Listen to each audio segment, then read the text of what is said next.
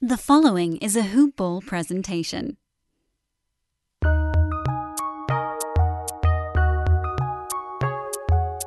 Welcome to the Fantasy NBA Today podcast.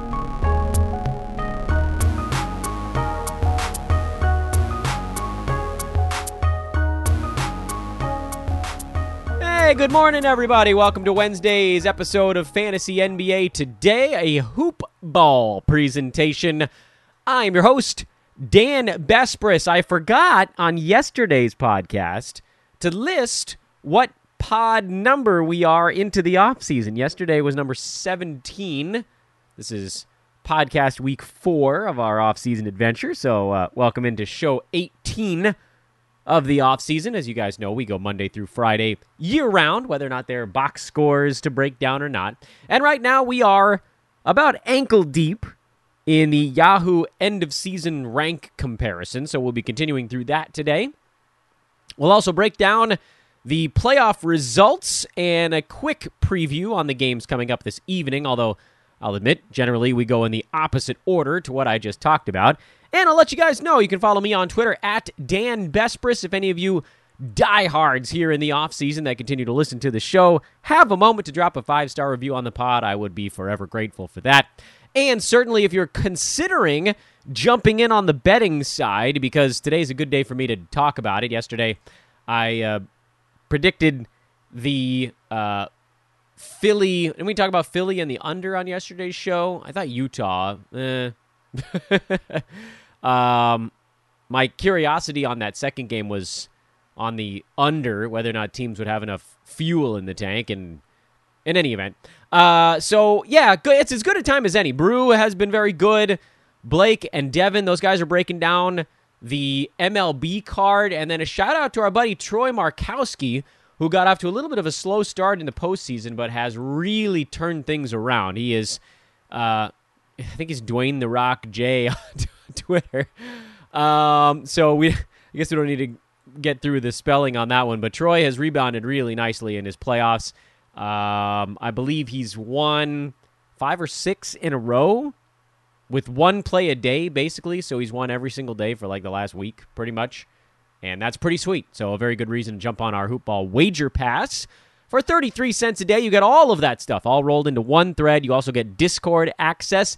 And shout out to one of our newer fantasy contributors, the great Rhett Bauer, for putting out some Dynasty content for the Fantasy Pass subscribers this week. So that's a very cool addition here during the offseason. The Dynasty season wrap, which is great stuff, and it's a really well put together article. There's going to be more on the Dynasty side.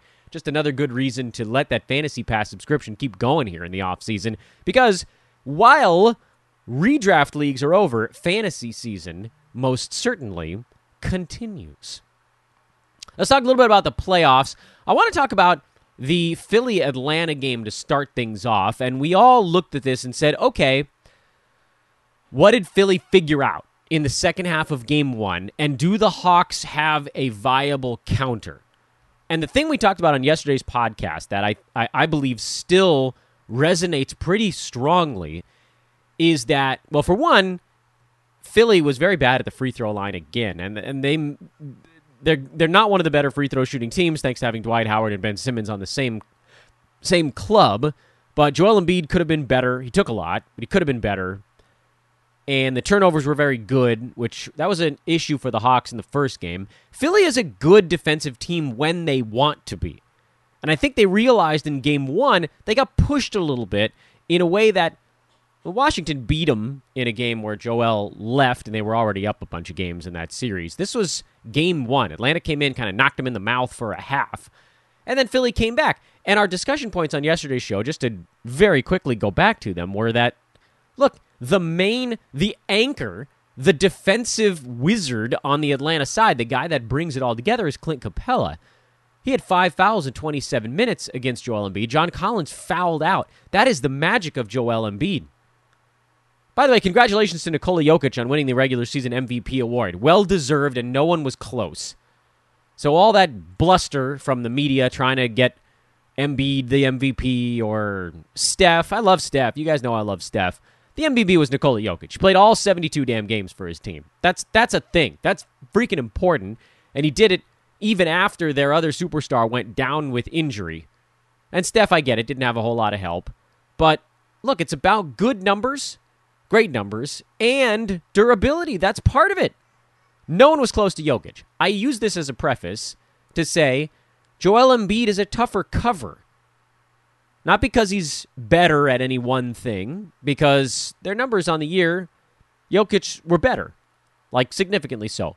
And certainly Joel Embiid a better rim protector than Jokic on the defensive side, but Nikola's gotten a little bit better on that end of the floor.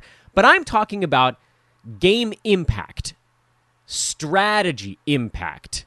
With Nikola Jokic, you have to guard everything, including him, but you're probably not going to be in foul trouble because he's going to do little weird fadeaways. He's going to get great looks. He's going to bury you on threes.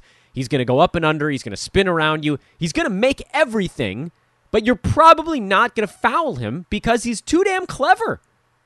Jokic is too damn clever. Joel Embiid is too fast at his size. And that's why these big men are constantly in foul trouble. He's just quicker. He does it to everyone. It's why I believe he led the league in free throws attempted this season. Did he beat Giannis on that? Giannis might have passed him just because of games played. But certainly on a per-game basis, Joel was number one. It's always a James Harden award, and Harden wasn't close with his new surroundings. Joel Embiid averaged 10.5 free throws a game during the regular season. And that's the thing. If your team needs the big man to be the defensive anchor, you're in real trouble.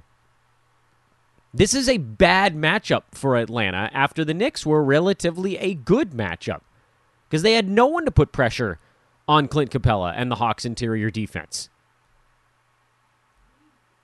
And the Sixers have the best one at doing it in the whole league.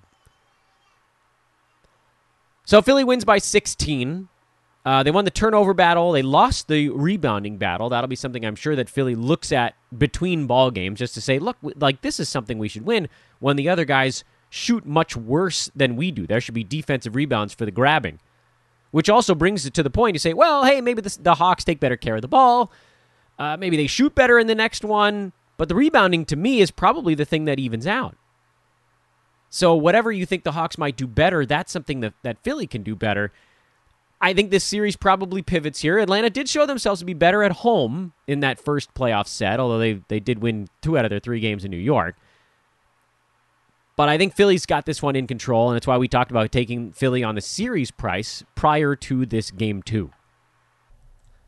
The other game last night was a bit of a barn burner. At the beginning of the podcast, it's just something like, well, Utah.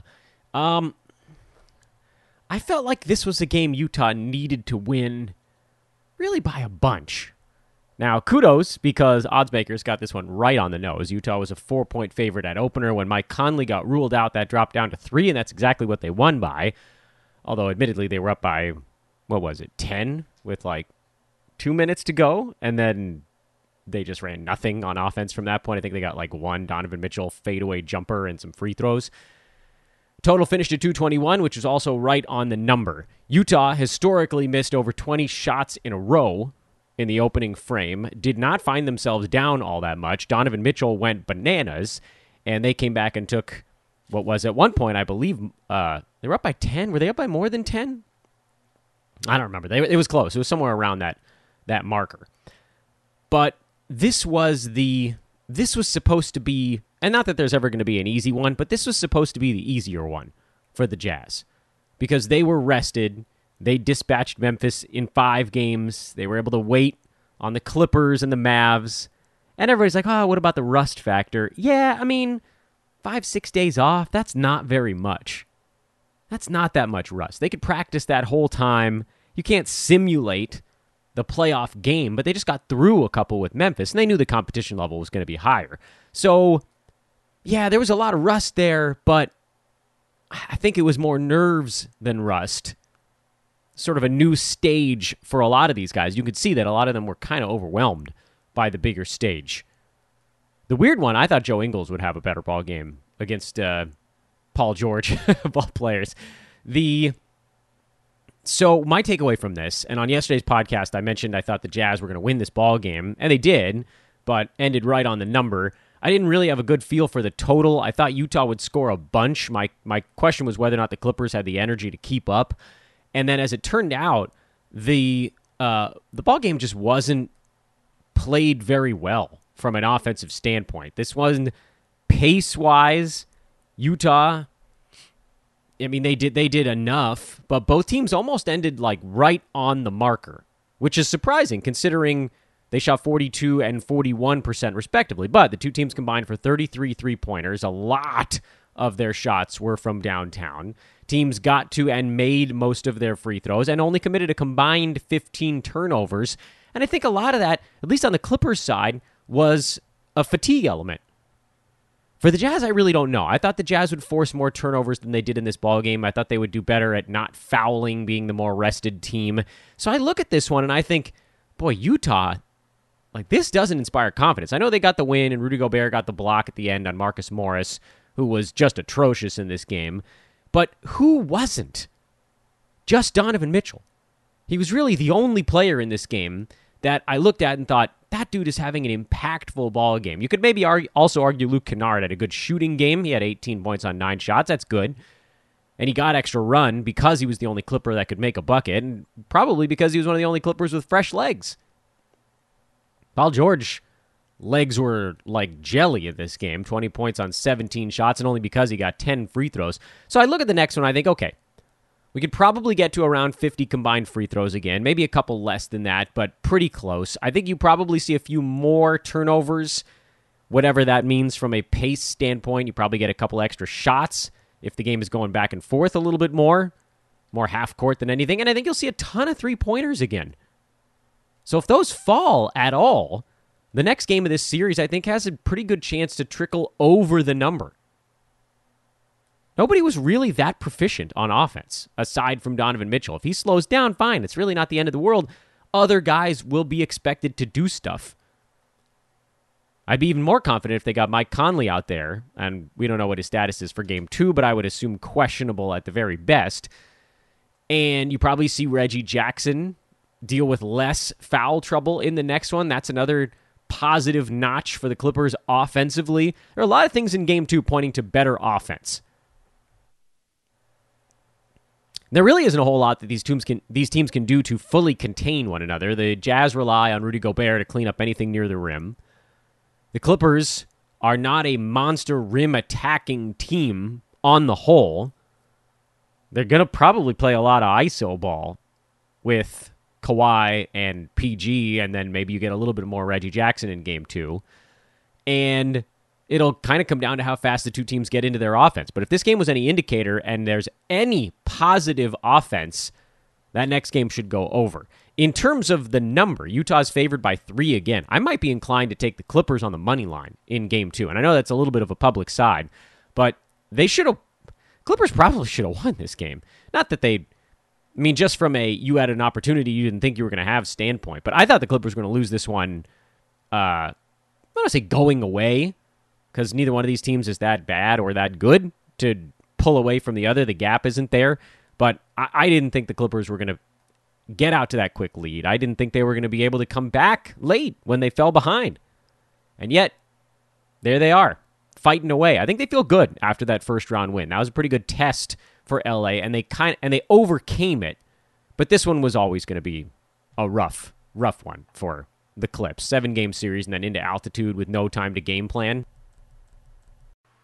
Denver-Phoenix is the only game happening tonight. It's a one-gamer here, and we've actually talked about this one already, but we'll do a 45-second review of what we mentioned on yesterday's podcast, which is I think Denver plays this one tighter. And they were close for a while. I talked about this on a numbers game with my buddy Gil Alexander. He was kind enough to have me back on VSiN Tuesday morning. I said, he said, look, Denver was right there. They hung with them, and then there was a stretch where Phoenix just took over. And I said, yeah, you're 100% right. However, that's the type of thing that happens when one team is just better than the other. Basketball is kind of a game of, it generally is considered a game of runs, but usually It's not like one team goes on an 8-point run and then the other team goes on a 6-point run, and that happens 5 or 6 times in a ball game. That's how a 0-point lead magically becomes 6 or 7. In fact, it's usually like one team has a 12-0 run and the other team doesn't really respond. They get like 4 points and then the teams go back to trading buckets.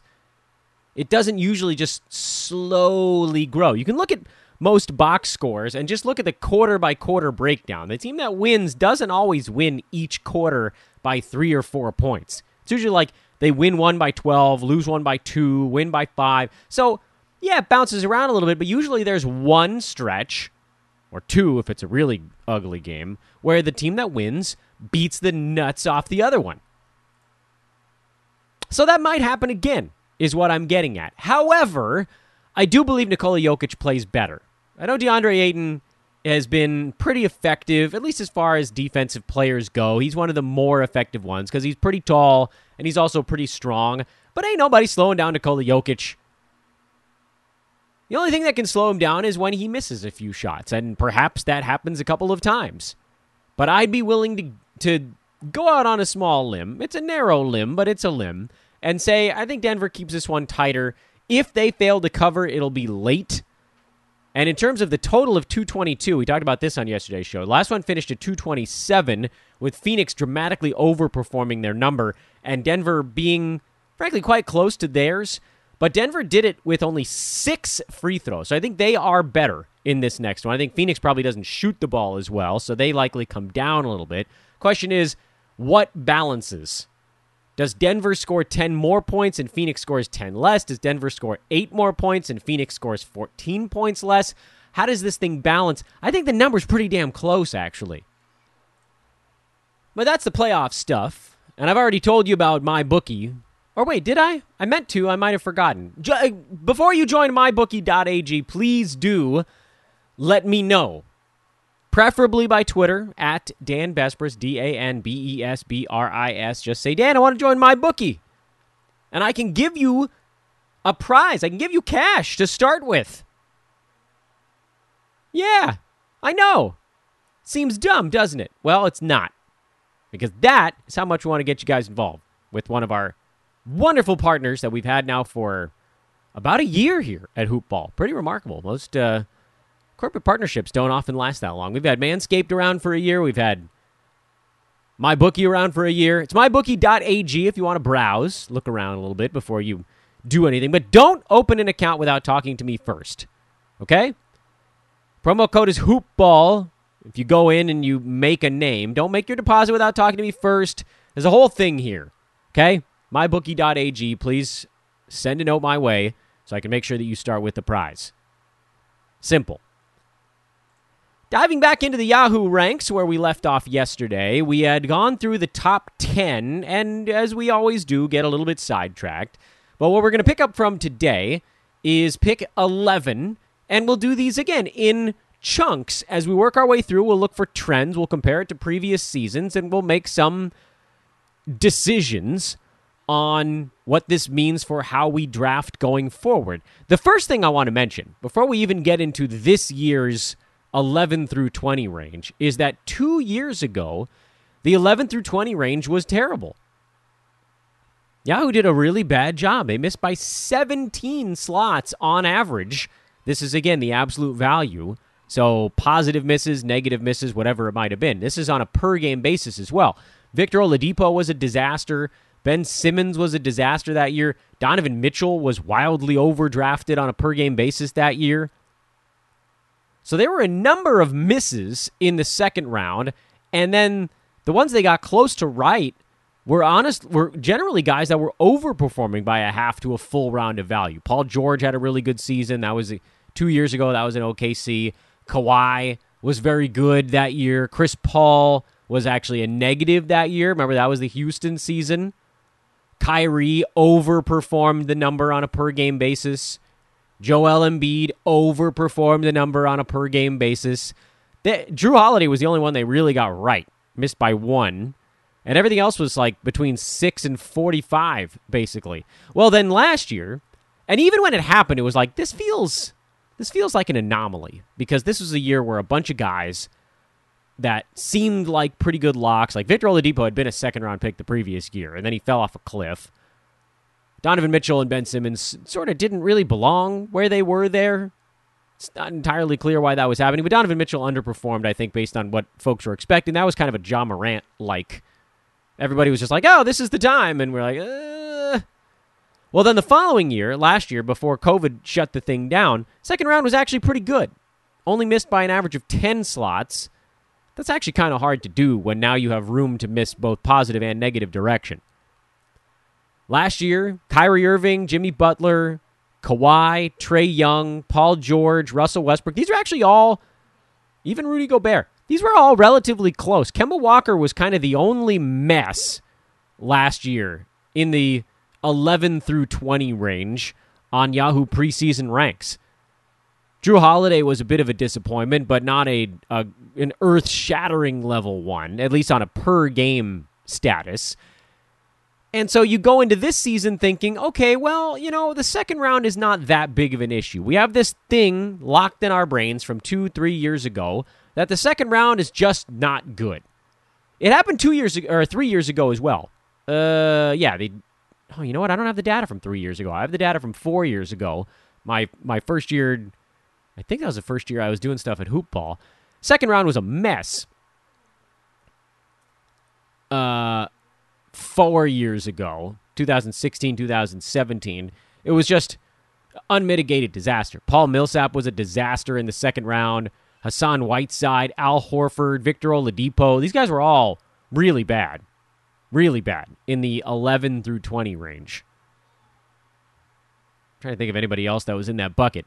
So we had this notion in our brains that somehow the second round was just a spot that websites couldn't get right. But last year taught us that the websites pretty much did. Now, there were a lot of picks in that second round that finished pretty close to where they were selected. As I just mentioned, Kyrie Irving, Jimmy Butler, Trae Young. Luka Doncic was actually a really close one, and he was right on the money. He was preseason 20, and he finished 20 on a per-game basis. But then we had to make a decision after last year. Was last year the anomaly, where they finally got him right, or was it the previous couple of years where the second round was seemingly kind of difficult? I think you have to basically assume that these upper rounds are pretty close. And this year, and by totals, yeah, everything was a bit of a mess this season, but by totals and by averages, the second round was basically the best, and I keep saying second round, it's second chunk of 10. The second chunk of 10 was basically the best grouping that Yahoo had this year. There was that one little pocket, whatever you want to call it, I mentioned on yesterday's show. It was kind of between like 16 and 25-ish, maybe one earlier, 15 and 24, something like that, which sort of extends, I guess, beyond our second grouping. But it does basically rattle off the rest of the second round before things got wildly out of hand. In any event, the second round is no longer the treacherous land that it was before. And I don't know that it ever was as treacherous as we made it out to be. There may have been a brief window there where it was a little bit tougher to figure out which guys actually belonged in the second round because a number of those guys were being drafted in the third round. But I think we've been able to more or less cover that element with the Dan Besbris old man squad or the Dan Besbris old boring squad, the D-Bobs, if you want to call them that, which is, I mean, these are so easy to pick out. Niko Vucevic was such an easy one. Rudy Gobert was such an easy one. Guys that were just being drafted too late for no real reason at all. Chris Paul was an extraordinarily easy one. You can go through the list and you can find them pretty fast. Kyrie Irving was actually a pretty damn easy one, being drafted at 24, wherever the hell he was going. So Gobert, Vooch, Kyrie, those guys fell. Chris Paul, sorry, I didn't mean to throw him in out of the wash as well. Freddie Van Vliet, if you want to go even farther down the board. But assuming we don't worry about those guys for a minute and we just focus on the dudes in that 11 through 20 range, there were very few of them that you looked at and thought, this guy very clearly does not belong. And very few of them didn't really belong. LeBron James ended up as a third rounder being drafted in the second round on a per game basis. Much worse than that by totals, but I'm looking at per game right now. DeAndre Ayton was a fourth rounder being drafted in the second round on a per game basis, but he played every damn game this year, so he actually finished by totals one slot from his ADP. He's one of those guys this year we were talking about on yesterday's show where if you actually logged 70 games this season, that was very much a 10th category in a way that it wasn't in previous years. DeAndre Ayton was a fourth, late fourth, I might even argue early fifth round player on a per game basis, which most seasons you'd have looked at that as a second round pick and thought, oh God, what a disaster. But he was so much more damn durable than the rest of the NBA that you looked at and you went, okay, sweet. Played 70 plus games. Hit value. More or less.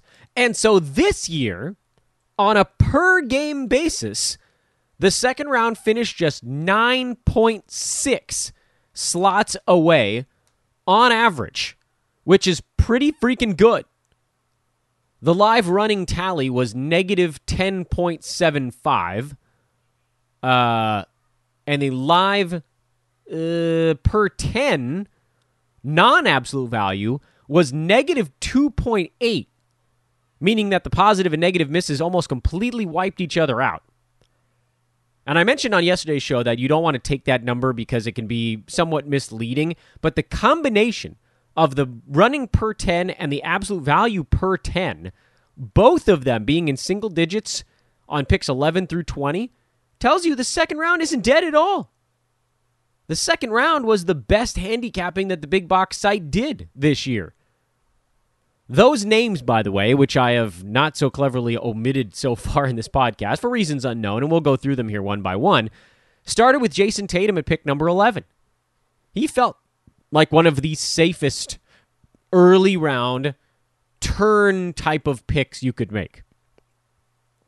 Predominantly because we saw him play at a first round clip for the second half of last year. He's young.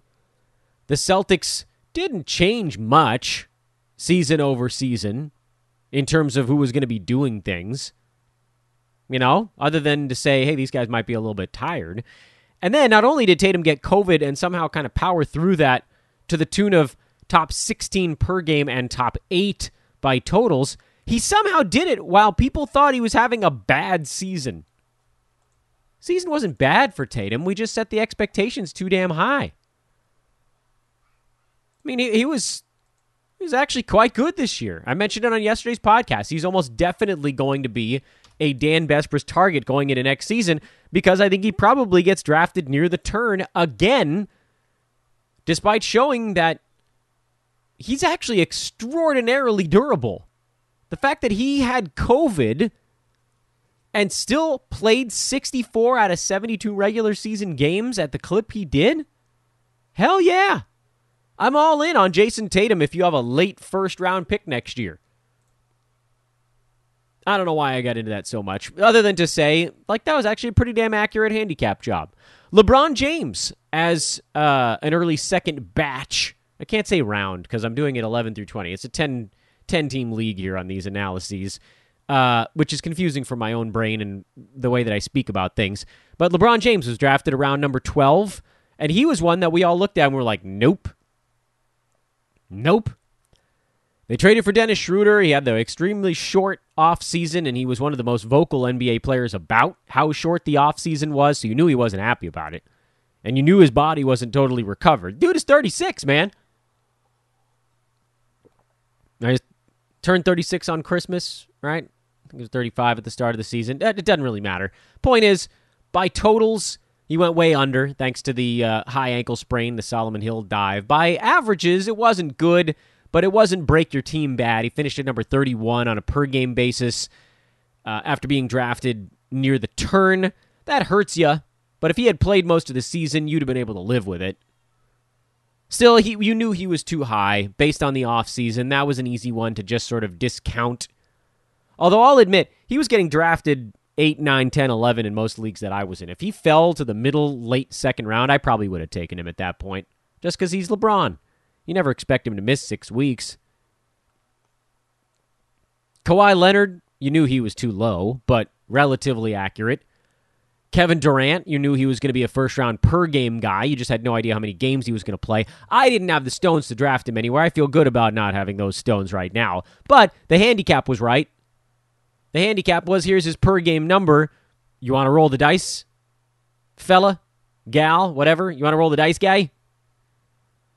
Joel Embiid, mid-second round. That's a good per-game basis with the expectation of some games missed, so that was a pretty good handicap. Bradley Beal, mid-second rounder.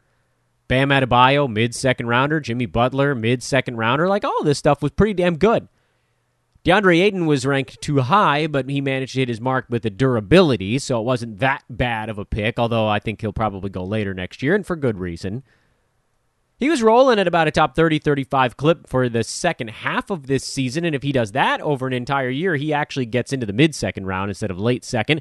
And then Paul George, who I was expecting big things from PG this year, and that was one of my big misses, I believe. Maybe my biggest miss this season was Paul George as a guy to target in the second round. He underperformed his per-game mark after getting off to that lava-hot start to the year. Remember shooting like 51% for a couple of months? That was an easy sell high because you knew that wasn't going to stick. And then everything kind of came apart at the same time. He missed games, so he didn't hit his mark there. I thought this was going to be a prove-it year for him in the regular season, and it was just not at all that. But on a per-game basis, he only missed by 5, or Yahoo only missed by 5. The second-round misses were, in order, and I'll give you the positive or negative. Negative meaning that a guy finished on a per-game basis lower than where he was drafted. Jason Tatum, -5. LeBron James, -19. Kawhi, 8. KD, 7. Embiid, 7. Beal, -1. Just call that a hit. Adebayo, -2. You can call that a hit. Jimmy Butler, positive 12. He had a great year. Despite missing some games, Jimmy had a great year. He was number 12 per game, and he was number 7. Sorry, he was number 6 per game, number 11 by totals. That's pretty damn good. DeAndre Ayton, -30. But again, by totals, he was a direct hit. And then Paul George, -5. But the guys that actually really hurt you in this round, LeBron, KD, and then sort of Paul George, you probably could stomach that one a little bit better. But LeBron and KD, basically, were the guys that killed you in the second round. And second chunk, sorry. So only 2 out of the 10 guys between 11 and 20 were guys that just didn't get it done. Which is pretty similar. It's actually slightly worse than last year. Kemba was kind of the only one that was really bad last season. This, after there were 3 guys who were big negative misses 2 years back. Oladipo, Simmons, Donovan Mitchell. And we started to get it in our damn heads that the second round was cursed, but it's just not the case. If you dodge the guy coming off a freaking blown Achilles, and if you dodge the 36-year-old coming off an 8-day off season, your second round was basically 100% hit rate with simple handicaps.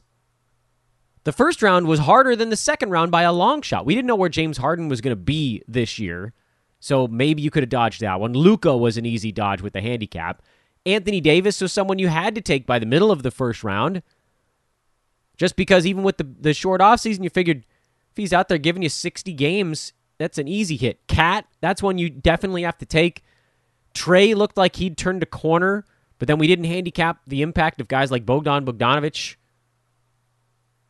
Devin Booker was one we should have handicapped. That's one we should have known. But in terms of ones maybe we didn't fully expect. Harden missing that many games, AD missing as many games as he did, although we should have handicapped part of it. Cat, we didn't know. Trey, we weren't really ready for. In the second round, 2 of the 3 guys we were right there ready for. So the second round was freaking easy this year. And Yahoo knew it.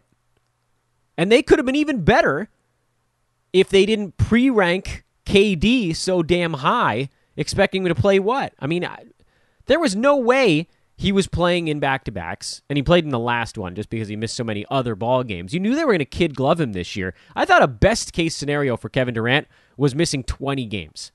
I thought 52 was the best that this year was going to go for KD. What was the final number on him? Like 30? 35. 52 I thought was the best case scenario. And I wasn't willing to spend a second-round pick on that. Although, as a point of reference, Kyrie played 54, and that got him to number 6. So if KD had gotten to 52 games, he probably would have been like around the turn. But that's so much risk. There was almost no way he was going above that mark. So that was an easy one to pull out of the mix. Other interesting footnotes on this first 20 now are that not even the miss size now, the actual final rank of guys did a downward facing arc through these first 20 picks in that we'll go on a per game basis. After the first 5, remember we've been doing this on a running per 5 basis. After 5, the average final marking was 16. It dipped ever so slightly down to 8 after Damian Lillard, and then it moved up through Trae Young, Devin Booker, Tatum, LeBron, and that was sort of where things maxed out. That the average final rank at that point over the last 5, the running 5, was 40. This is at pick 12. And then, through Kawhi, KD, Embiid, Beal, Adebayo, it came back down to 11. The average final rank on a per-game basis between picks 15, 16, 17, 18, 19, 20, basically a 6-pick window, was about 11. They finished 5, 7, 8, 17, 19, and 6. Don't let anybody tell you there aren't values out there. If you handicap it right, they're out there for the taking. On the totals side, it was not quite so robust because KD missed so many damn ball games. And on the total side, it actually shows that the first and second rounds were almost the exact same. As opposed to the second round actually potentially being a tiny bit better than the first this year in spots, the second round and the first round were kind of a wash on the total side. You had to end up with dudes that played.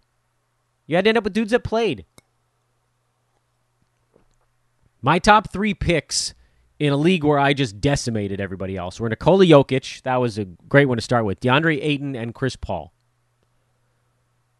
And those guys played all but, I think, 3 games this regular season, if I'm getting that right. I think they missed 3 games out of 216.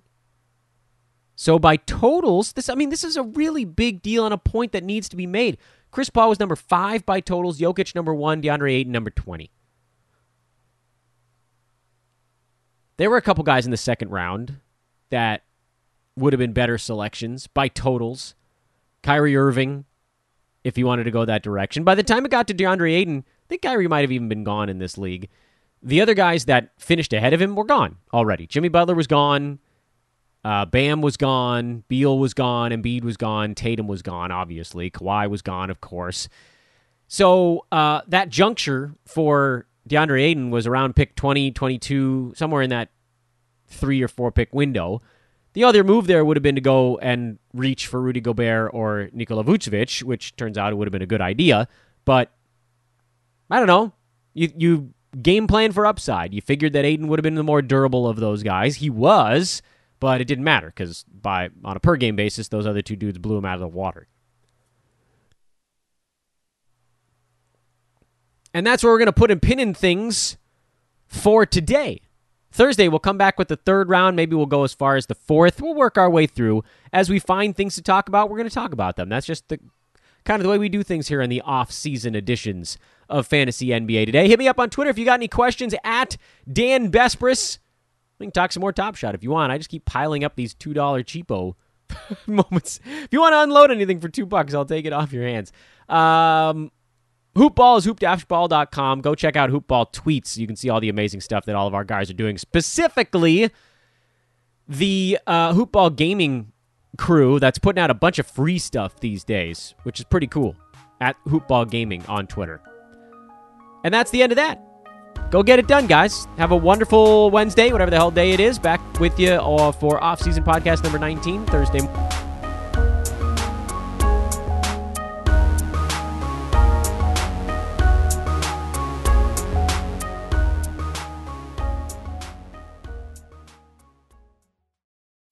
This has been a Hoop Ball presentation.